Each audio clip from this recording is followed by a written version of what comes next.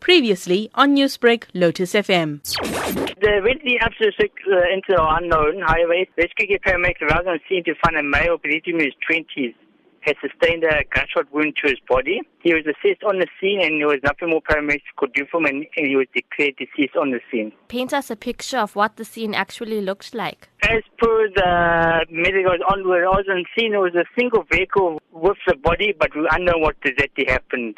Just to talk about not just this incident but others as well, we've seen several shootings and hijackings in the Pinetown area. What has been some of the circumstances surrounding these that your team has been called out to? Yes, you're correct. There's been quite a lot of shooting incidents in the area, especially along Old Man Road in this area. I know what the circumstances are that are leading to these incidents, but I can also advise the public this to be aware of the circumstances of their surroundings. Lock your doors, don't have any valuables around that could obviously invite criminals to attack them.